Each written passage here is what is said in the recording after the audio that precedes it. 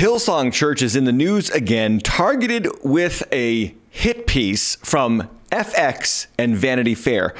Ultra objective and reliable outlets for sure. But what can we learn as Christians from this 4-part docuseries?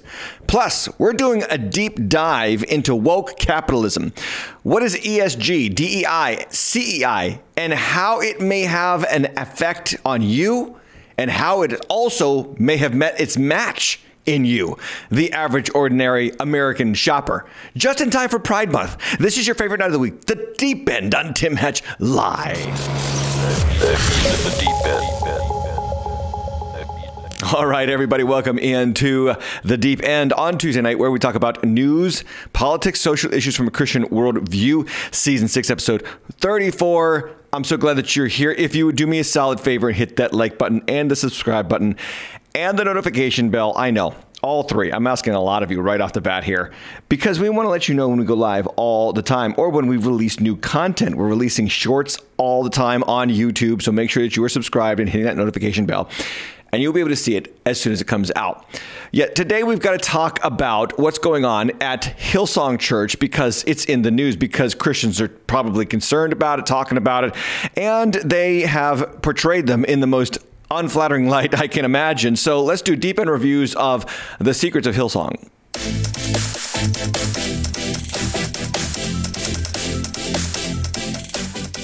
Yes, coming out just I think last week, it is The Secrets of Hillsong, and you'll see there on the logo in association with Vanity Fair. It is on FX now. I watched all 4 episodes. I waited to do any kind of review of the show or the docuseries until I saw all 4 episodes, because you never really know what a docuseries is about until it's concluded. And I had my thoughts before the docuseries. I watched the trailer. I thought it was about Carl Lentz and his kind of coming clean about his affair, his adultery, his indiscretions back in November. And if you remember, we actually did a review of another Hillsong documentary on the channel. We will link that below in the description.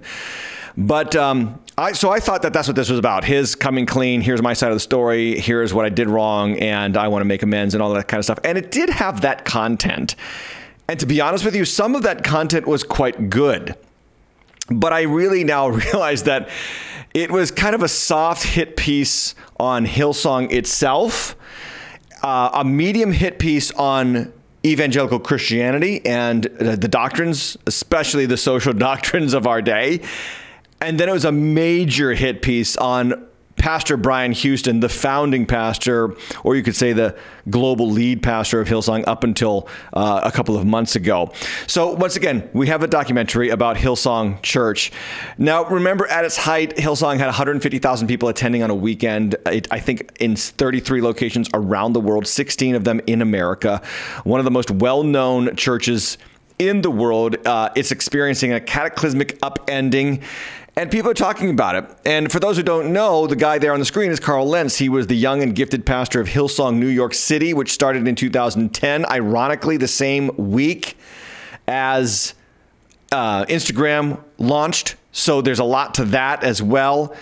Carl Lentz was young, hot, attractive, talented, leading this mega church in downtown New York City, a very secular, progressive city, attracting 7,000 to 8,000 worshipers every week.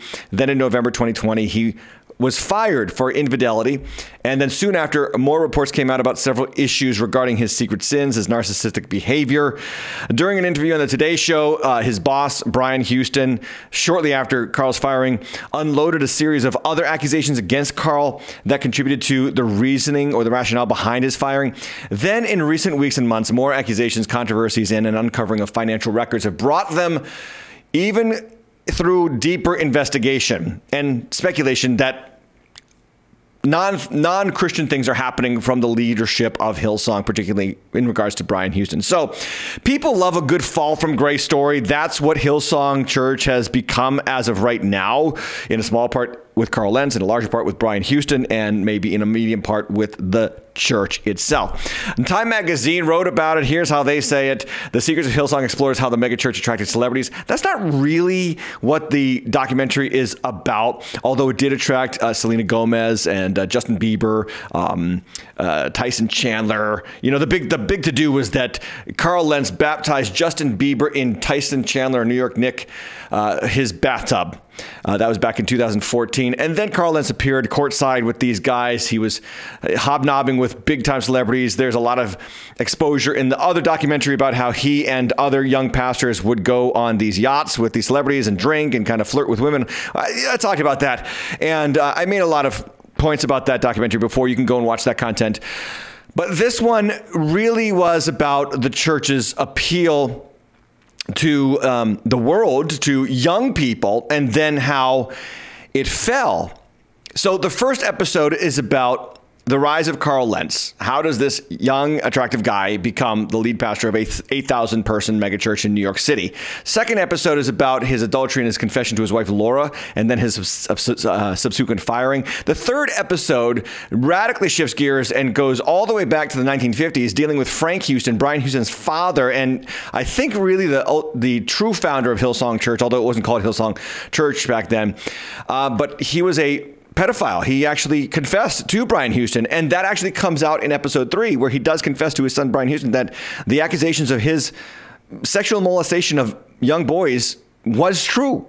Now, Frank Houston died in 2004, so there's no way to prosecute him now, and a lot of the documentary deals with the fact that the victims are still hurt and they don't know what to do, and now they kind of like aiming their targets at Brian Houston, who is scheduled to be in court, I believe, this June, once again, so they will finally make a judgment on his involvement to the extent that he knew of Frank Houston's molestation and how far he knew, how much he knew about it, and why didn't he report when he should have at the time he found out about it back in 1998. There is a claim by a former worship leader, music director at Hillsong Church, that left the church years ago, that Brian Houston told him about the molestation charges or molestation realities of his father's molestation activities back in the early 1990s. Brian Houston defends the fact that he only knew back in 1998. Anyway, a lot of he said kind of stuff around there. The fourth episode covers the fallout from all of that and Brian Houston's exit, his extravagant expenditures on vacations and travel, as well as his payoffs to some women who brought accusations against him of impropriety on his part. So 4 parts. They're about an hour long each. Lots of commercials, so DVR it and then fast forward if you're me. I will say this about the documentary: it is well done, well produced, very artistically well done. It catches your eye, it holds your attention. It's dramatic. The music is amazing. The technique of this docuseries is incredible. The cinematography, how they capture scenes. That's really powerful. It's going to appeal to a large audience for that sake alone. It's also going to appeal to a large audience because everyone loves to see the mighty fall. I mean, this is Americanism. We love to build them up and then we love to see them fall, don't we? We love to build up Michael Jackson and then we tear him down to the ground. We like to, build up the televangelist and then we tear him down to the ground. Build up the politician, tear him down to the ground. That's Americanism. That's what this documentary is. This is about the tearing them down so that we can all feel good about our own failures because at least we didn't fail as big or as epically as that person or that church or that building or whatever you want to say. Now, a couple of things that I want to address from the docuseries because it is a big part of the docuseries. Of course, they're going to address LGBTQ issues regarding Hillsong. There is an ironic paradox because people looked in New York City at Hillsong and said, wow, it's very progressive in its style. That is, its music and its atmosphere, big screens, big lights, cameras, young, hip, cool pastor wearing skinny jeans and, Gucci shirts and Armani jackets and whatever you have there. So you've got this appeal there. It looks progressive, but then when you peel back the curtain, you see it's very theologically orthodox on social issues, particularly on homosexuality and transgenderism.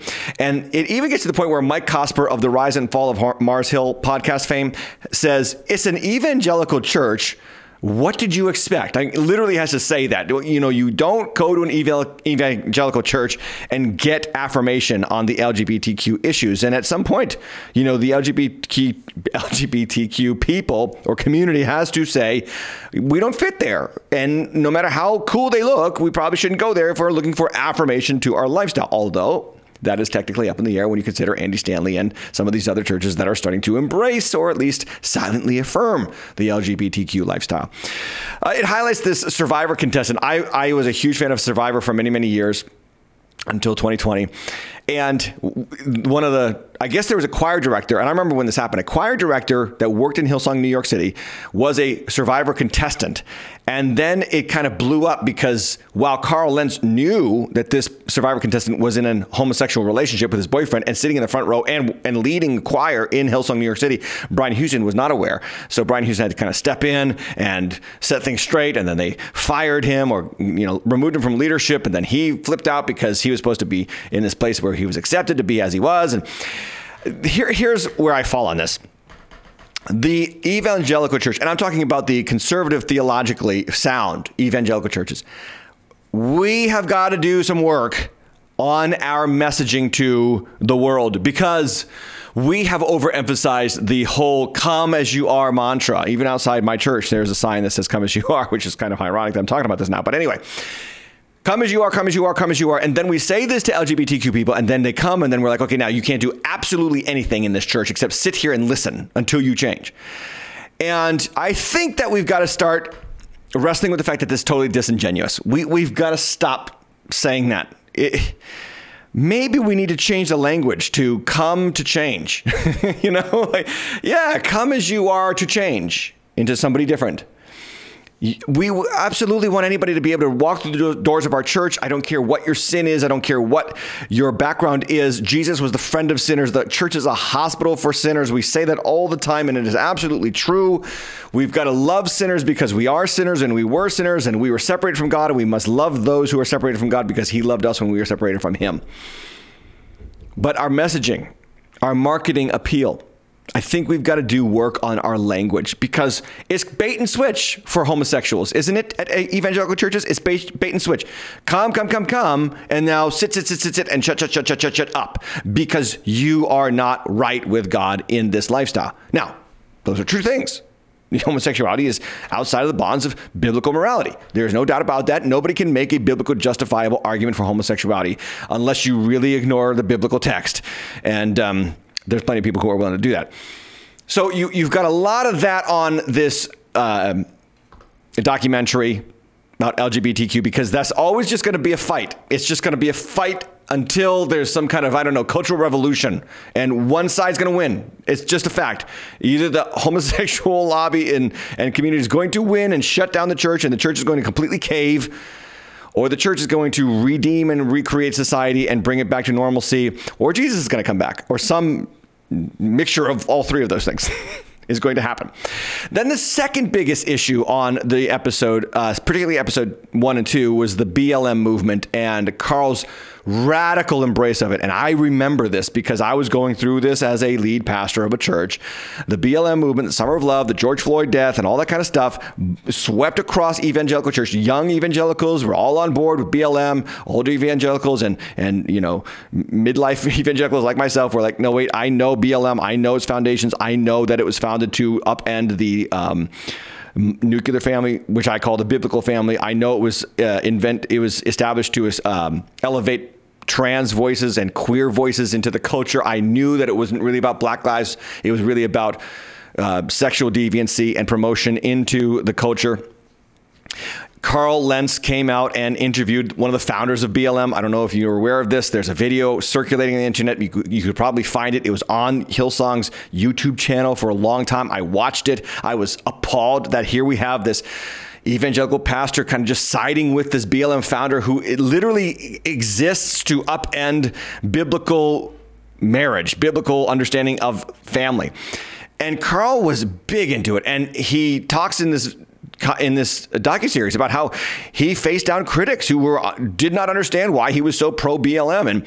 And even the black people from the church that attended the church in the 2010 to 2016 range who loved Carl, even for them, he did not do enough. It was amazing to watch that in the documentary.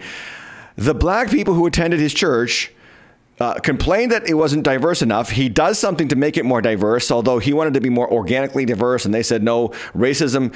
I liked that part. They said racism didn't happen organically, so it cannot be undone organically. I agree with that. Like racism was intentional. So diversity has to be intentional. And I can agree with that about, ethnic diversity within the church. But anyway, Carl gets all in on the BLM movement. He is preaching Black Lives Matter. I saw the messages. I saw him chanting it. I saw him totally talking about it. He loved it. And yet, even for that, even all that he did, at the end of the day, when this documentary is produced, the black people who were in his church said he did not do enough. And it just kind of underlies one of the frustrations that I've always had with the Black Lives Matter movement is that it will never be enough because it is rooted, remember, in sexual deviancy. So it will never be enough. It will never be enough, no matter what you do, because the flesh is never satisfied. The flesh, the sexual morality, the evil heart that's in all of us, if we feed it, it just wants more.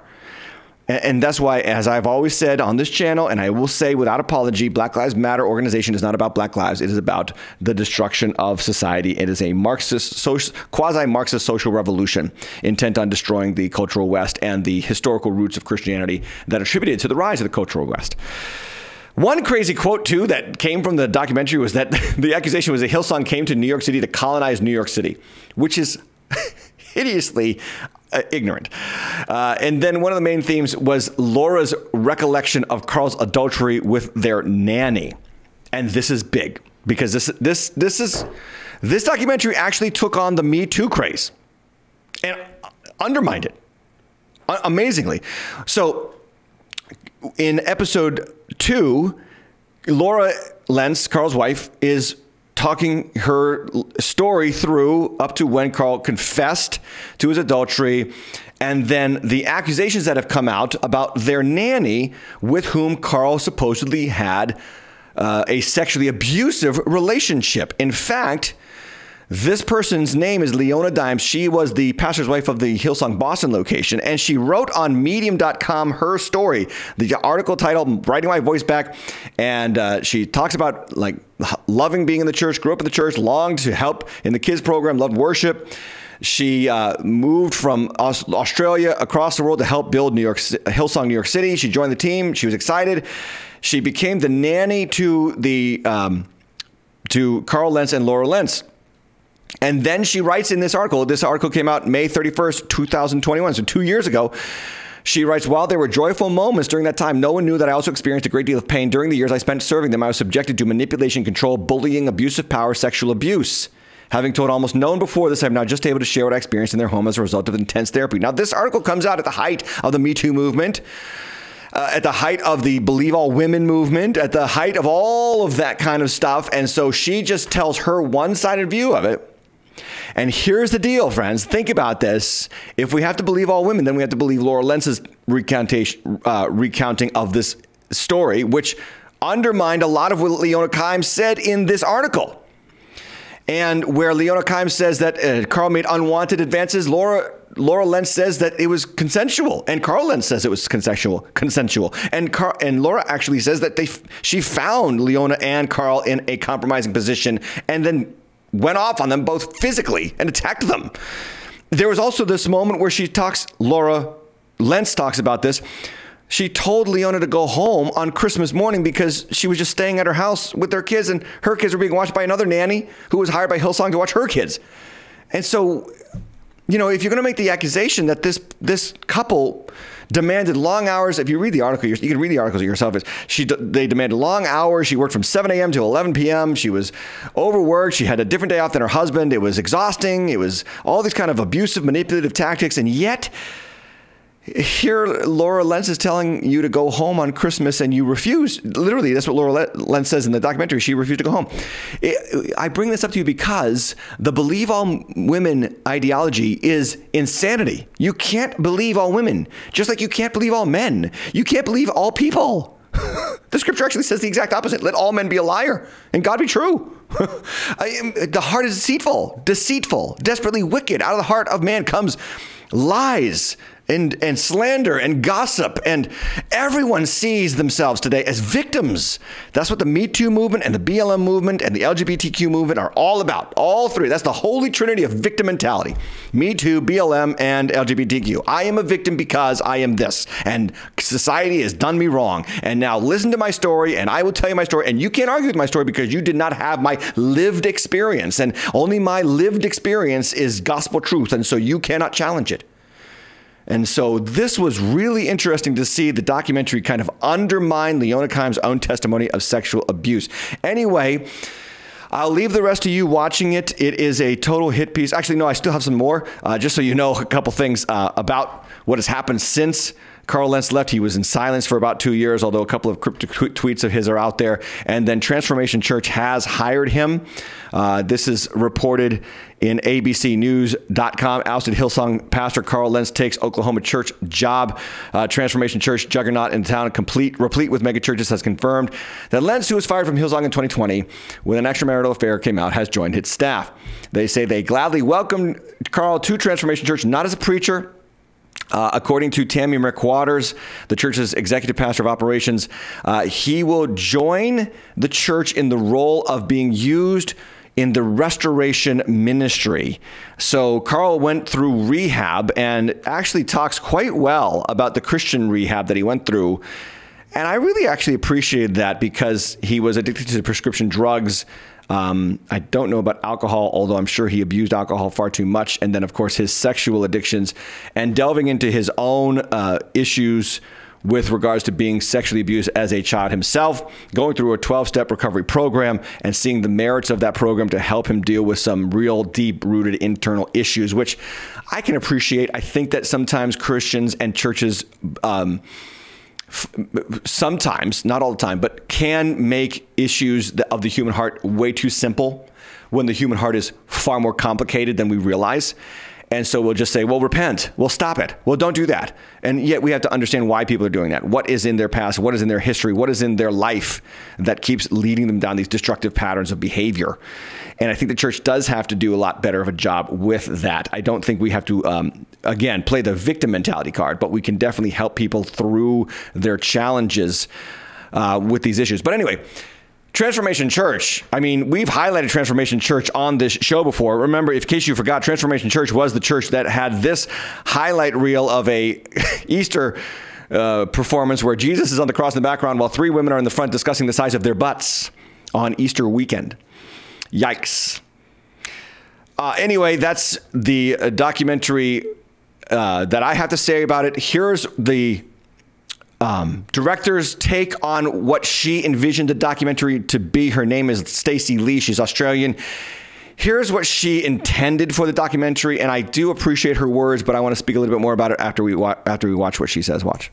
As I said at the beginning, it's not a takedown of religion in any sense. It's an ability to understand the good that's done, but also the lines that are crossed that are bad and how to look out for those, because we live in a culture where celebrity worship, personality worship is just, in every stage of not just religion. Hillsong ultimately is a worship of Jesus, of God. And I hear this over and over again in the interviews is it needs to look like God. It needs to act like God. And when you start to kind of measure it by those standards, you start to see something very different. I'm not a religious person myself.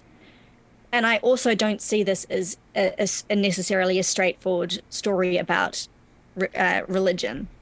I think this is a story about our culture. This is a story about our time. This same system within church and idolization and, power structure and all of these kind of things. Look to Hollywood, look to the finance industry, look to politics. This is a story that transcends all of those things. And we just happen to be telling one that happens to take place within a church. So I understand what she is saying, and to that end, I would like to share some good takeaways from the documentary. Number one is that power, fame, money, and talent can be corrosive. Notice that I don't say are corrosive. Power itself is not corrosive, but it can be corrosive. Same thing with fame. Like, everybody knew about David. He didn't let fame actually corrode him. He didn't. He constantly sought humility in spite of his fame.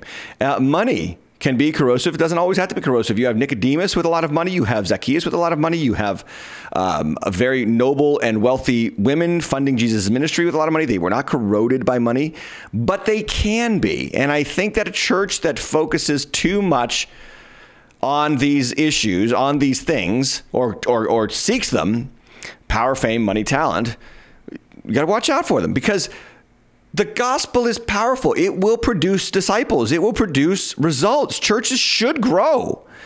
I am not of the opinion that a smaller church is a faithful church. I talked about this in the last time we talked about the Hillsong documentary before. A faithful church is not defined by its size. You can have a large faithful church. You can have a small faithful church. You can have a large unfaithful church. You can have a small unfaithful church. Believe it, I've been in both. I've been in all four of those situations. Okay, you've got to measure the church's faithfulness by its adherence to doctrine and scripture and telling people what is true. The second good takeaway that it shows is pastors are people, and they are very flawed. And I am a pastor, and I can freely admit this. We are very flawed people. We are not Jesus. I know we represent Jesus, but we need Jesus. Always think about that when you go to church. Your pastor, as much as he preaches for Jesus, he also needs Jesus. And a little behind the scenes insight into pastors' minds when they're preaching at themselves, usually first, before they're preaching to you. So if you have a problem with it, there's a good chance that with what he's saying, he has a problem with what he's saying, and he's trying to disciple himself through the word. Thirdly, you cannot win the world by being like the world. This is what I was talking about with the LGBT, messaging from the evangelical church that holds to traditional scripture on the issues of marriage and sexuality. We are going to have to do work here for homosexuals to say, look, this is probably not the place for you if you want to. This is definitely not the place for you if you want to hold on to that life, if you want to hold on to that sin. Don't come. Maybe we need to start saying that. I don't know. Because the bait and switch move, it causes a lot of confusion. And we can't win the world by being like the world. Number 4, kill your sin or sin will be killing you. This is a quote from John Owen. He's a Puritan pastor, a writer from the 1600s. And I agree with this so much. One of the most powerful quotes from the documentary is the first words of Carl, who doesn't even show up until the end of the first episode. And he sits down and he says, "You do not want to be in this seat. Believe me, you do not want to be in this seat." And I agree. The reason he was in that seat is because he did not kill the sin in his life, and consequently his sin killed him. And then larger churches trend towards shallower confessions.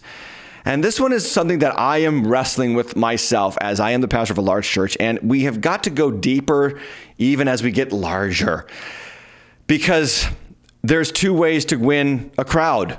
There's two ways, the false way and the right way. And pastors are wrestling with this every single week.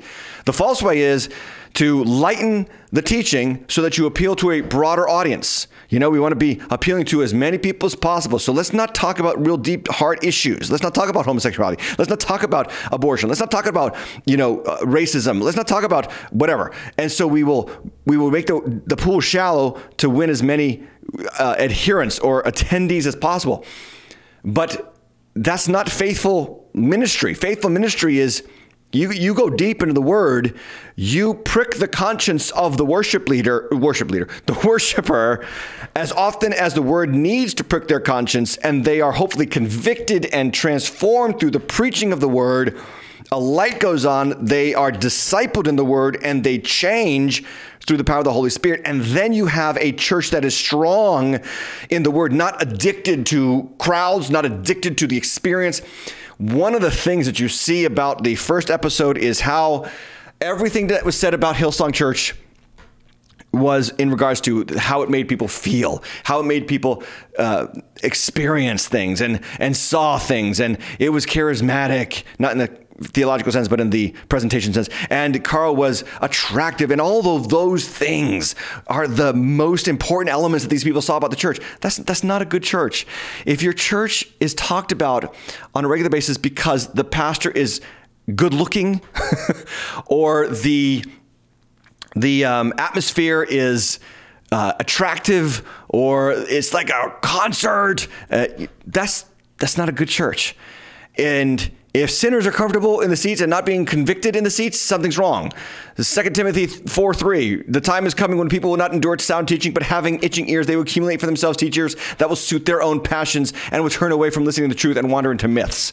If you need all of these important people to build your church, then you are undermining what Paul said about himself when he came to the Corinthians. And he said, I came to you without lofty speech or wisdom of man. I came to you knowing nothing except Jesus Christ and him crucified. I was with you in weakness and fear and much trembling. We have historical reports that the Apostle Paul was not even that attractive of a man. He actually kind of looked ugly, to be honest with you, if you read historical accounts of what he looked like. And we have got to be aware of these things, because churches today, what we're wrestling with now culturally is a generation of churches that were all about the seekers and the reaching people far from God at any cost. And they produced a generational impact in their sons who don't now know the truth. They don't know how to wrestle for the truth of the faith. And the results have been cataclysmic to our culture. The deterioration of our culture is in large part to the weakening of the church's culture. So those are the good takeaways. Let's talk about some of the bad takeaways, and that is how they go after Brian Houston. At the end of the day, again, this is a major hit piece on Pastor Brian Houston, who is now out of the ministry and out of leadership of Hillsong Church, for better or for worse. They talk a lot about his transformation from a pastor, like a pastor to a prosperity-driven pastor. That's in episode 4. They talk about his financial expenditures, which were excessive, luxury jets, luxury vacations on the church's dime for him and his families and his friends.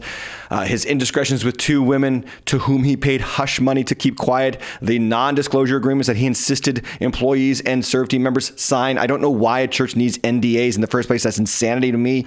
Like, what are you hiding that you need somebody to not disclose it? And then fairly or unfairly adjudicating his knowledge of his father's molestation of children. Because let's face it, if your father is old, really think about this, and your testimony puts him in jail for life.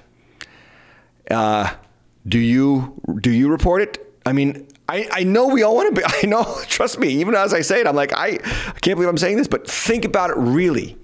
You are going to testify to your father's actions, and he's 80 some odd years old, and if you say it to a court, your father goes to prison. Do you do that? I would love to be able to say that I would do that, but I don't know if I would do that. And I guarantee you that you don't know if you would do that either. Maybe you're a purist and maybe you have no problem doing it. Maybe you hate your father and you'd be glad to do it. I don't know. Maybe you're the victim of your father and you would be glad to do it. I get that.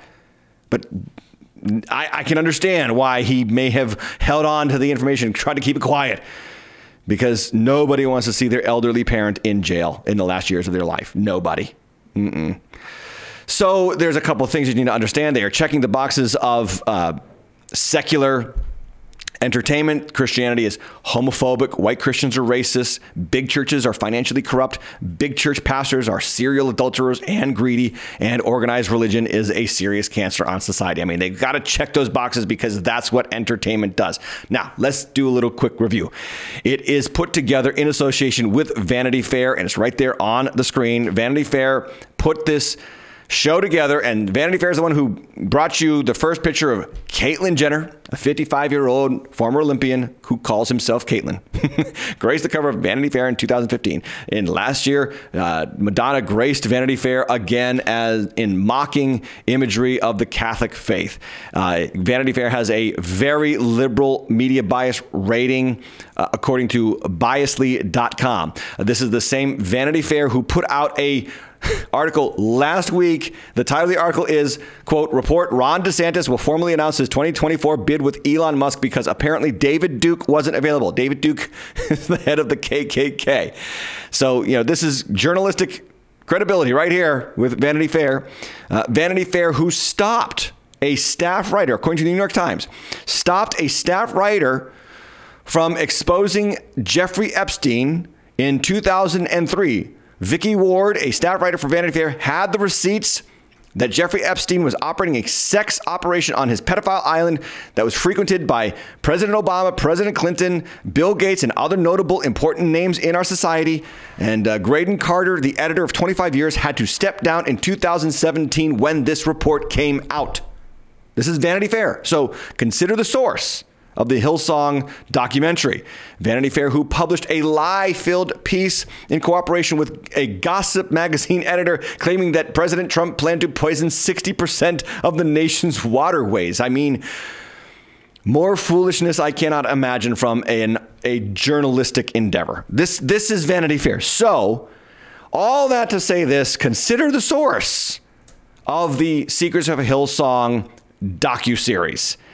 And that is my review, and I hope it helps you. And today we move on to a deep dive into woke capitalism, because it does have everything to do with what we just talked about concerning the church and its wrestling with current society. So understanding woke capitalism, the deep end, investigates.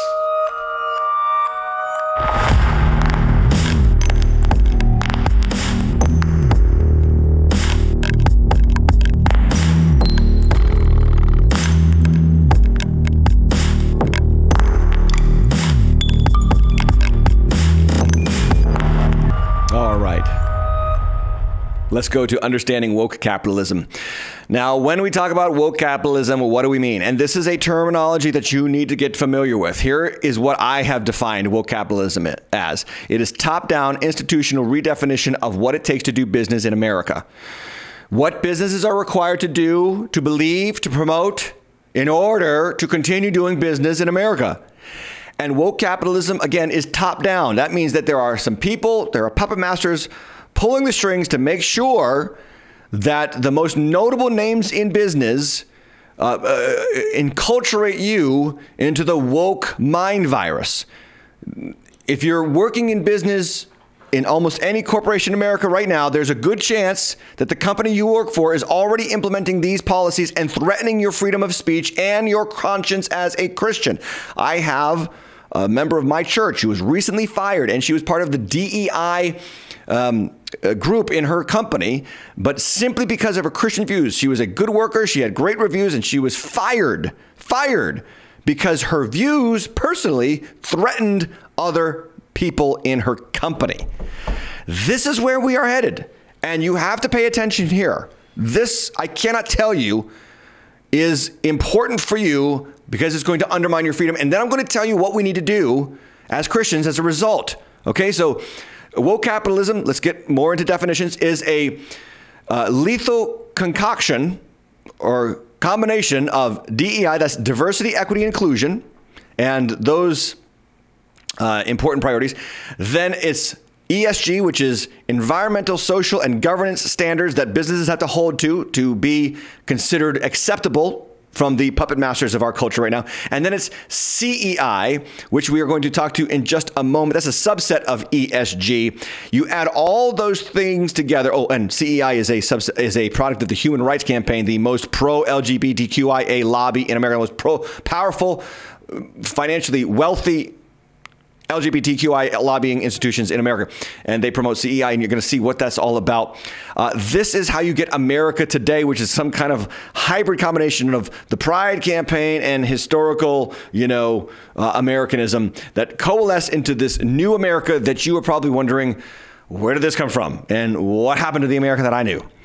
So what is ESG? Let's talk about that. Environmental, social, and governance criteria is a framework companies use to evaluate their sustainability. Environmental factors look at the conservation of the natural world, so that's climate alarmism. Social factors examine how a company treats people both inside and outside the company. And governance, and by the way, social factors means sexual identity factors. That's what that means. And then governance factors consider how a company is run. Here are some examples, and we won't go into those. I just got that off of a page describing ESG. So anyway, ESG is about how businesses do businesses. And it really doesn't have anything to do with selling good products. And it really has nothing to do with satisfying the customer. And it really has nothing to do with making a profit anymore.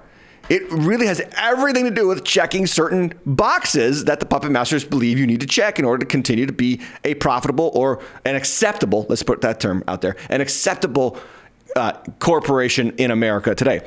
So the HRC, the Human Rights Campaign, like I just said, is the largest LGBTQIA lobbying organization in the country. It holds every corporation in America accountable to its CEI score. Now, CEI stands for Corporate Equity Index. And I have here on the screen the Corporate Equality Index report of 2022 from the Human Rights Campaign, and you need to pay attention to what they're measuring. And then we're going to talk about who funds the Human Rights Campaign, and you will not guess it. Well, you probably could guess it. Let me know in the comments below if you can guess it before I get there. So the commitment of the businesses have got to be to LGBTQ plus employees. That is sexual orientation, non-discrimination policy, gender identity, non-discrimination policy, domestic partner benefits, transgender inclusive benefits, including health care for transgenders, which includes paying for surgeries, top surgeries, sex change surgeries, all those kind of things, organizational LGBTQ competency. That means you have to know everything and feel everything and experience everything that they have. They want you to experience. There's a public commitment to the LGBTQ plus community. So you have to march in the parades. You have to fund the parades. You have to support the parades. You have to be all in on pride. And these people have billions of dollars and thousands of lawyers and lobbyists in Washington, D.C., making sure that your congressman hears about them and from them every single day. I'm trying to tell you that the move that we see in our culture right now is orchestrated by a very select few of people who are in league with the WEF, the World Economic Forum, and the globalists and the billionaires who are trying to redefine the world according to a billionaire globalist mindset. So this is not just a deterioration of society because the gospel isn't being preached enough. No, these are the gods of this world being used as puppets by the god of this world, Satan, to try to destroy you, to come for you, to intimidate you, to imprison you potentially in the future. Some of the companies that get the 100% score on the CEI measurement, the index, let's put them up on the screen. Walmart, Amazon, Exxon, Apple, CVS, Berkshire Hathaway, AT&T, Ford, not pictured, Verizon, wireless, the big companies, the glamorous companies. You will notice that you don't see any waste management companies on that list. So they appeal to the popular products, Nike and others. And that's why you're seeing their advertising campaigns go so crazy woke. Because if they don't, they get a low score on the CEI index, and then the lobbyists go to Washington and tell Washington to pass laws that don't benefit their company financially. You understand? Again, I'm trying to show you this is coordinated, okay? This is coordinated, and to be ignorant of it is to be a sitting duck, to just think, well, it's just a deterioration of culture and there's nothing we can do about it. It is that in some ways, but at the same time, there is something that we can do about it, and we are doing it, and we need to continue to do it, to fight back and to push back against this nonsense. One of the Human Rights Campaign's criteria for measurement is an internal education of employees on LGBTQ ideology. And that's important because many of you who go to the workplace every day, possibly in the last 3 years, you were invited to a re-education seminar. You had to learn different ways to talk now and learn different ways to think now. And this is, expanding our diversity and our approach and making us a more empathetic, institution. So that is one of the key criteria for measuring a company's CEI score. Secondly is the outreach or engagement with the LGBTQ plus community. Now, I had a guy who works with a major car company's financial industry. He's in my church, and he gets glowing reviews. He gets glowing reviews every time he's reviewed by his boss. But he told me that this past review that he got this year, he had scored A+ on every criterion except his engagement with the LGBTQ plus community. And he said it was a diversity score on the little review sheet. And his boss literally said to him, and I'm not talking about racial equity, and I'm not talking about racial diversity. I'm talking about LGBTQ, and you need to get more on board with this if you're going to get better reviews going in the future. And your reviews dictate your raise, and so your financial life is tied to whether or not you support, promote, and celebrate LGBTQ ideology. This is what's happening in corporate America. Top-down redefinition of what it means and what it takes to do business in our country. I show you this graph from the Human Rights Campaign website where they talk about a 22 times increase in companies with transgender inclusive health benefits from 2009 to 2021.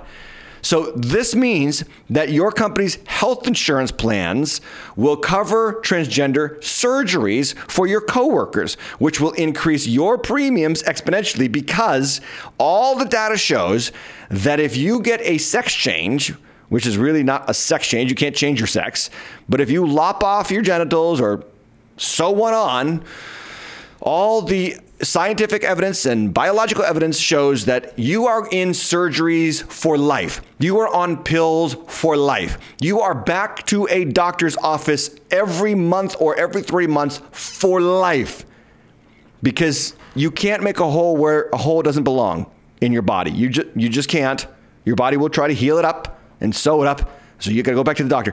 And what do you think the health industry and the pharmaceutical industrial complex that's in league with our government thinks about that? All they see is dollar signs for you. All they see is you can fund their futures. You're padding their retirements. Remember, friends, you don't make money off of healthy people. And you don't make money off of dead people. You make money off of sick people. And so this culturally created sickness of transgender ideology being foisted upon our children, being foisted upon our kids to make them lifelong dependents on the industrial pharmaceutical complex is coming to America right now. And it's going to cost us in ways we can't not even imagine. So we can look at how points are awarded on the woke rating or the CEI, the Corporate Equity Index scale. I've got this graphic up on the screen. So workforce protections, no discrimination based on sexual orientation or gender ideology, get 5 points. This is like a Jeopardy game. Inclusive benefits, 50 points. Supporting an inclusive culture, 25 points. Corporate social responsibility, 20 points. That means marketing or advertising to LGBT customers. That's why Dylan Mulvaney is advertising for Bud Light and Nike sports bras. And then you have number 5. Look at number 5. Responsible citizenship. You get deducted points from your CEI index if you give money to organizations whose primary mission includes advocacy against LGBTQ equality, which is not defined but could include Christian groups.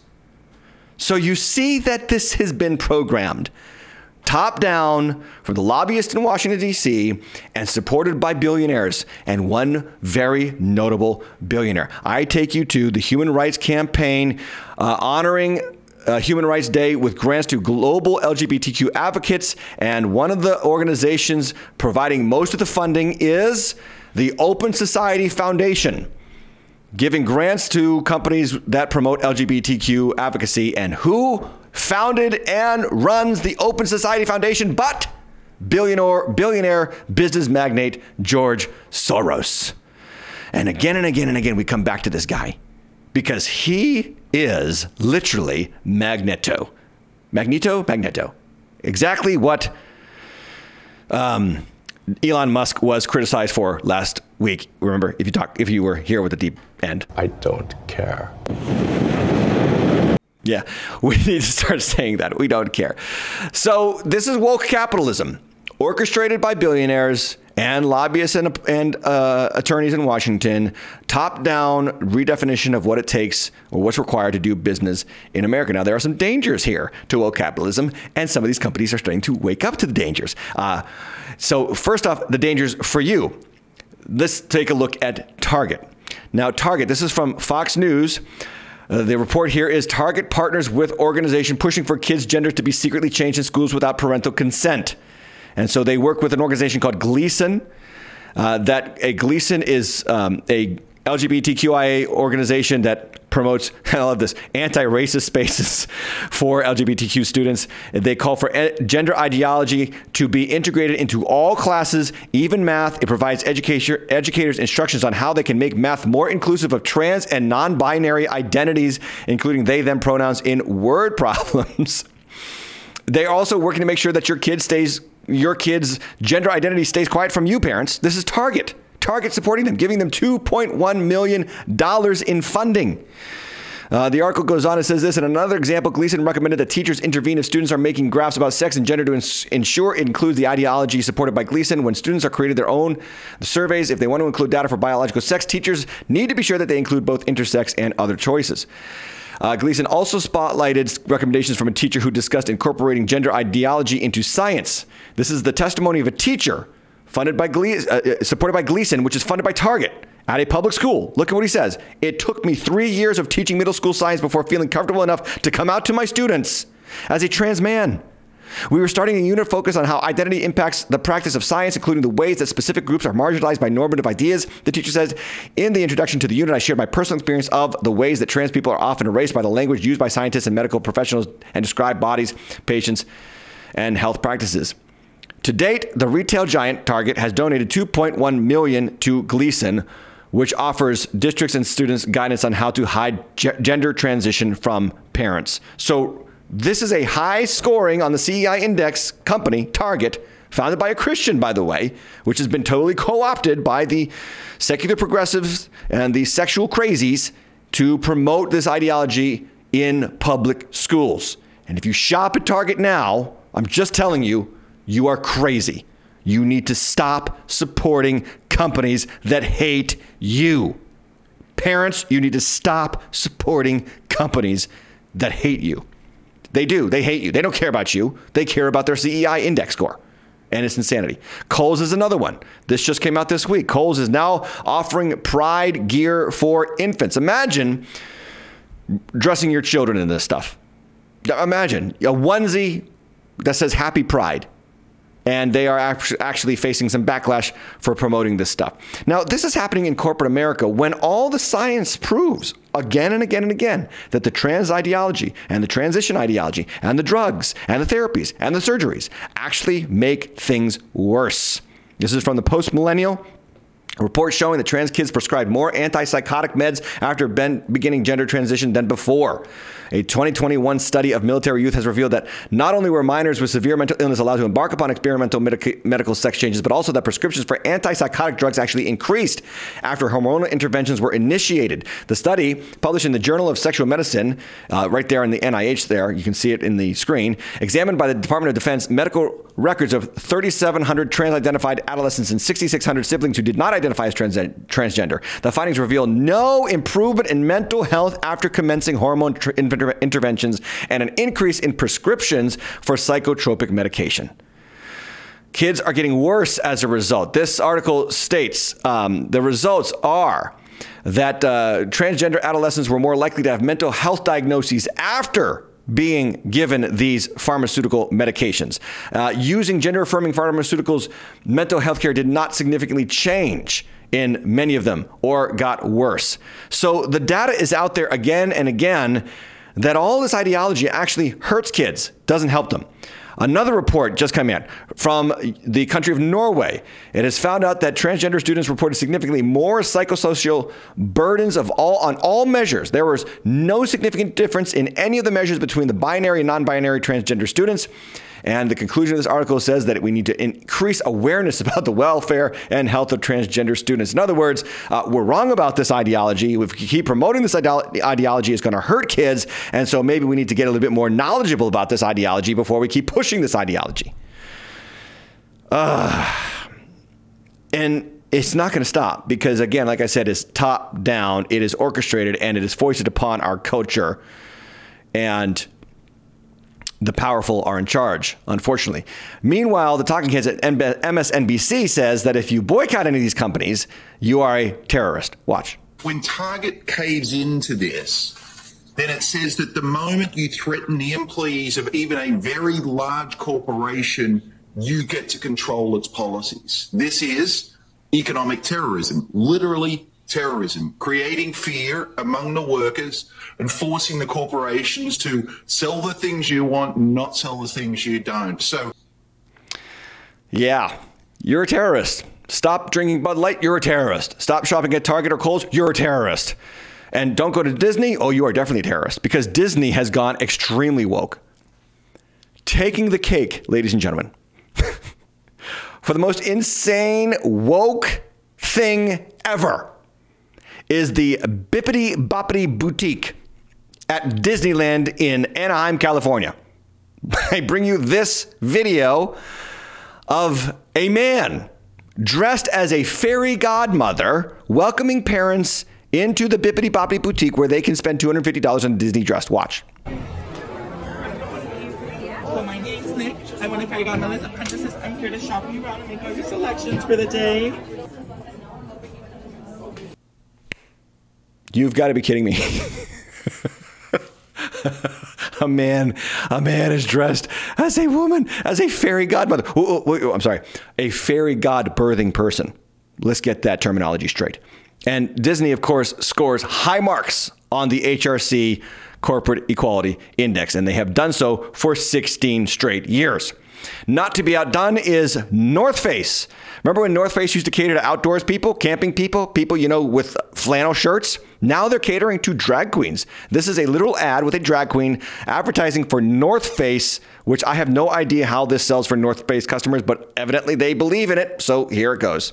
Hi, it's me, Patagonia, a real-life homosexual. And today, I'm here with the North Face. We are here to invite you to come out in nature with us. Wow, this is nice. We like to call this little tour the Summer of Pride. This tour has everything.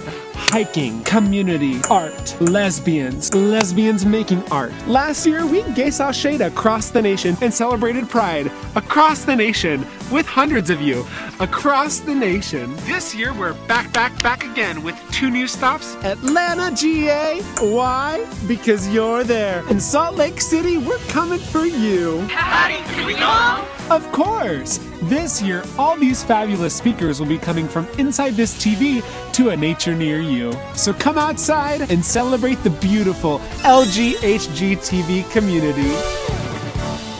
North Face. When I think about camping, I definitely think about men dressed as sexy women. That always was put together in my mind. ESG is taking over. DEI, CEI, this is the new America. This is the new America business. Meanwhile, Biden has decided to exercise his first veto, overriding a law that the Republican House put together to make sure that your retirement funds did not have to bow the knee to the ESG, DEI, CEI standards. And so Biden, always the meat puppet for the LGBTQIA ideologues, has vetoed the measure. Now, this means, just so you know, that your retirement account is now dependent on government forcing corporations to get on board with climate alarmism. Your retirement is the people that they invest in, the companies that they invest in. They've got to invest in the pro Greta Thunberg corporations and ideologies, or they don't get support from the federal government. Now, I said climate alarmism because that is exactly what it is. Remember in 2009, this is Senator John Kerry, 2009, listen to what he says. What was supposed to happen in 2014 didn't happen. And this same shtick just gets rinsed and repeated every 5 years. Watch. In 5 years, scientists predict we will have the first ice-free Arctic summer. That exposes more ocean to sunlight. Ocean is dark. I love the blah, blah, it blah. consumes more of the heat from the blah, blah, sunlight, blah, blah, blah. which it's then true. It's just blah, blah, blah, blah. the rate of the melting blah, blah, and warming blah, rather blah, than blah, the ice sheet blah, and the snow that used blah, to reflect it back blah, up into the atmosphere. Blah, blah, blah. I mean, he is so full of it, and they are all full of it, and it's constant and never ending. So in 2014, John Kerry said that in 2009, John Kerry said in 2014, we were supposed to have our first ice-free Arctic summer. Didn't happen. Now, ice has dissipated in the Arctic, but it's increased in the Antarctic region. And gee, maybe maybe the globe goes through fluctuations. Maybe it goes north and south. Maybe we aren't at this cataclysmic moment that they keep liking us to think about. But your retirement now, your retirement fund has got to be indexed with companies that are high scorers on the ESG DEI index. H.L. Mencken rightly said this too about all of this. He said, the urge to save humanity is almost always a false face for the urge to rule it. And that sadly brings me now to Chick-fil-A. Chick-fil-A has hired a DEI officer, and I don't know what to think.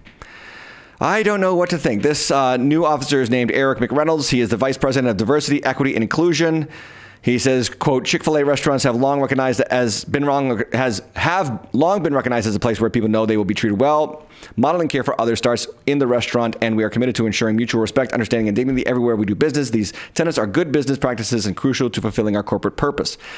In another quote from Cliff Robinson, Executive Vice President, Chief People Officer, he says, sitting in others' seats, believing the best in each other, and honoring our differences are critical to becoming better together and crucial to growing Chick-fil-A's culture of care. So here's the problem. Chick-fil-A's purpose there up on the top of the screen: to glorify God by being a faithful steward of all that is entrusted to us, to have a positive influence on all who come into contact with Chick-fil-A. How do we glorify God?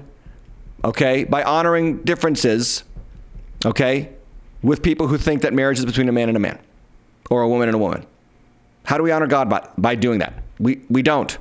Now, I will give one little qualifier here and just make sure that you see it. Right below this Committed to Being Together article, it says this: our founder, Truett Cathy, believed that a great company is a caring company. And since the beginning, care has been at the center of everything we do. We understand that the path toward a better at together looks different for every business. At Chick-fil-A Inc., our commitment to approach this work with intention and humility, always believing the best in one another and striving for common ground. We're early on in the journey, but we're honored by the opportunity to steward our organization's greatest asset, our people, and are energized by the road ahead. Now, I guess that little qualifier, it's different at every business. Maybe that's their way out of saying there are some things that we can agree with and there are some things that we are not in agreement with. But it really is alarming to see Chick-fil-A take this stand. Because what's happening right now is there is a pushback against woke. The pushback is stoked. So take, for instance, Target. What a difference a week makes. The Target CEO says in May 17th that woke capitalism is great for their brand and the right way for society. And 6 days later, it's losing $10 billion in value. And May 23rd, it's holding emergency meetings for LGBTQ merchandise in some stores to avoid the Bud Light situation. So, there is a pushback. There is a pushback to woke, and it is stoked. And that's actually very good for people. I love this song that made it at the top of the charts on Apple Music and Spotify. It's called Boycott Target. It's by an artist called Jimmy Levy, and here he is dancing through the store talking about how it is basically godless. Pressure, we need to clean up on every island inside this store. Satan resides. Wash it with the blood of Christ. It's needed here, so don't think twice. Dating with a Satanist. We all know this is the end. God is coming for revenge. Target is targeting. They put a target on my back, but they're targeting your kids. They don't even need to ask, cause you on the. All right, anyway, sounds good. I like it. And the question is, what can we do? Well, we can continue to continue to do what we are doing, and that is sending our dollars elsewhere, finding places to shop and eat and frequent that don't promote this insanity into our culture. It's working. Amazing. I mean, I have heard of boycotts from the Christians and the conservatives for years. They never work. They always sputter out. But this Bud Light thing has worked. And I know it's not just Christians. I know it's not just Christians. It's just people who say, look, I don't want to drink beer that supports a guy literally insulting women through his 365 days of girlhood. The Bud Light sales are down nearly 30% since April 1st in the Dylan Mulvaney disaster. That's Outkick Sports reporting. Target, like I said, lost $10 billion. Who knows what's going to happen to Kohl's? Check these equality indexes. Check the CEI numbers. Find out the companies that you can support. I know there's always exceptions where you just can't do anything about it. But I think about beer, how stupid do you have to be? Because there's 1,000 different kinds of beer out there. You can get a beer, any kind of beer. You can avoid almost any kind of beer and still drink a lot of beer, right? You got to be stupid to do this. I guess there's a report that the shelves for beer in stores around the country. We're stocked full of Bud Light and hardly any other beer for Memorial Day weekend. The company's offering cashback rebates of $15 if you buy a case of beer for $18, which means that you will get that case of 24 beers for $3. That's how desperate they are to keep their business going. The New York Post reports about this. Here's something else you can do. The Public Square app, which seeks to connect pro-America businesses and shoppers. It is an online shopping destination to connect you to people who do business according to your values. So maybe check it out. Public Square app, I don't know. The CEO also says the real goal was to prioritize supporting small businesses, but the mission has expanded to include supporting any business with similar values. And I would like to say yes. Support places that support your values. There is absolutely nothing wrong with it. Here's a place that you can shop to support your values, timhatchlife.com. Hello. What about that transition? So check it out. There's new merch on the website. There's new swag. You can get it all, a hold of it right now. Head on over to timhatchlife.com. Support this channel, or you can just send money to the channel through the Cash App, timhatchlive, or timhatchlive.com/support. And I appreciate all of those who listen, who support us financially. You are helping get this message out further than ever before. We just crossed 3,000 subscribers. So if you aren't, hello. If you aren't subscribed, click that subscription button now. Get us to 4,000 subscribers. I think it was one of the shortest 1,000 subscriber leaps from 2,000 to 3,000. So thank you. We are growing every day, and I'm so thankful for your support. Tomorrow night, I definitely will be back with the deep dive. Can't wait to dive into that content with you in 2 Kings chapters, I believe, 8 and 9. So thanks for being here, guys. I'm so glad that I can bring this content to you. I'm so glad that you enjoy it and watch it. And you matter to me. You matter to God. And thank God that we matter to him. Amen. God bless you. Have a good night.